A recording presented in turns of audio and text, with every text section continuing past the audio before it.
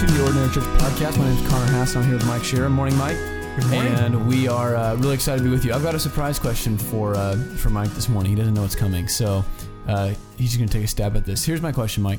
Yesterday, we were at a gathering for some local pastors. Super encouraging time.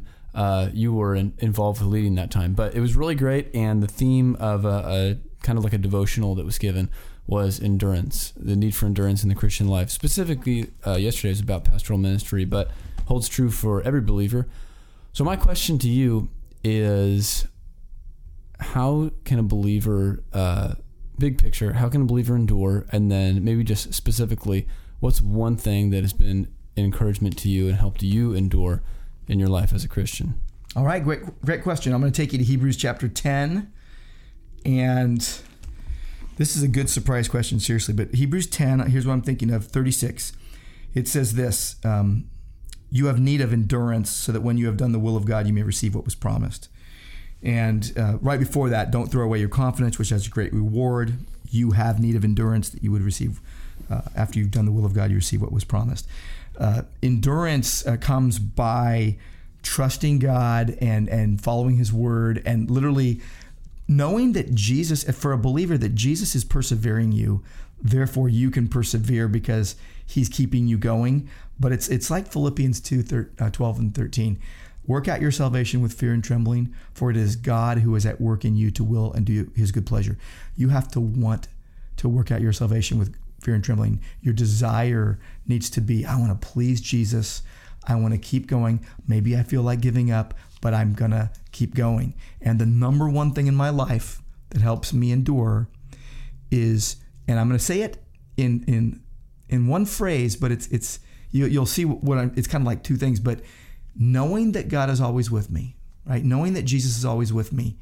And because of that, continuing on in the Word of God and prayer. So like I'm praying, I'm trusting the Lord, and I'm getting in the Word because that's what comforts, that's what changes me, that's what leads me to do what is right and good and true. And so that has been the biggest thing. And obviously coupled with being in a local church, you don't do this alone. So let me expand that answer in one sentence. Yeah. Being a part of a local church as a believer in Jesus, I continue knowing that God is always with me, continue with my brothers and sisters in Christ in the Word and prayer to please God. Yeah. And that keeps that, God endures us. He keeps us going. You have a need of endurance that when you have done the will of God, you may receive what was promised. You need to do something.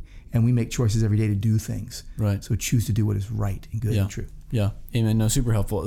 Yesterday, the pastor who was giving that devotional was talking about the difference between adrenaline and actual endurance. And adrenaline's here for a second and it goes away, but endurance stays. And I was just thinking. I mean, we were in 2 Timothy talking about, among other things, the hardworking farmer, the disciplined athlete who doesn't cheat, the soldier who doesn't get entangled in things that don't matter to him. And it was just a really, really encouraging time. To work hard for the Lord. And remember Jesus Christ risen from the dead, right? 2 Timothy 2:8. It's like you can do those things because of Christ in us, the hope of glory. That's right. Yeah. Colossians 1:27. Yeah. No. Amen. I had a professor at seminary who used to say and even pray that God would help us to exhaust ourselves in the work. And I always thought, I don't know if I really like the sound of being exhausted. But that man, he really modeled that kind of a life, just really wholly devoted to the Lord. Nothing held back. Yeah. And we all want to live like that. What I think about too is you've got when Gideon in Judges 8, Gideon and the 300, they came to the Jordan, they crossed over, and it just says, weary yet pursuing. And I love that little picture. I kind of like that. So it's a good word picture, but it's like weary yet pursuing. And I think about David when he was so downcast. David encouraged himself in the Lord. Yeah. Like, how do you encourage yourself in the Lord? Remembering his presence. You remind yourself of his presence and his truth, his promises. 1 Samuel 30, verse 6. David was greatly distressed, for the people spoke of stoning him, but the soul of the people was grieved. Because the soul of the people was grieved, every man for his sons and daughters. But David encouraged himself in the Lord his God. So it's like, Lord, I know you're with me. I need you. And then direct me by your word. Right. It's interesting that obviously the local church, we need the church in our lives. And I need you to come along when I'm downcast and say, hey, remember the promises of God. And, we all need that. But there's times, all throughout the Bible where some of, God's people end up pretty lonely. I'm thinking of Elijah, after the Prophets of Baal episode, just wanting to die, Right. He's so lonely. And in that case, God comes to encourage him, but and corrects him. Yeah, he does. Right. So Why you're not alone, buddy. Yeah. So God does that for us. Yeah, that's true. You're not alone. Yeah. Well, it's good to remember we're not alone. Yes. But in those times when, it's just us and, even the promises of God that are circling in our minds, there's ample fuel for encouragement. Right. There really is. That verse that I shared on Sunday, where it basically just says, when my anxious thoughts multiply within me, your consolations delight my soul. Mm-hmm. And I like the idea that God consoles us by the word and just kind of lifts us up. It's Psalm 94:19. When anxiety, another way to put that verse is, when anxiety overwhelms me, your consolation delights my soul.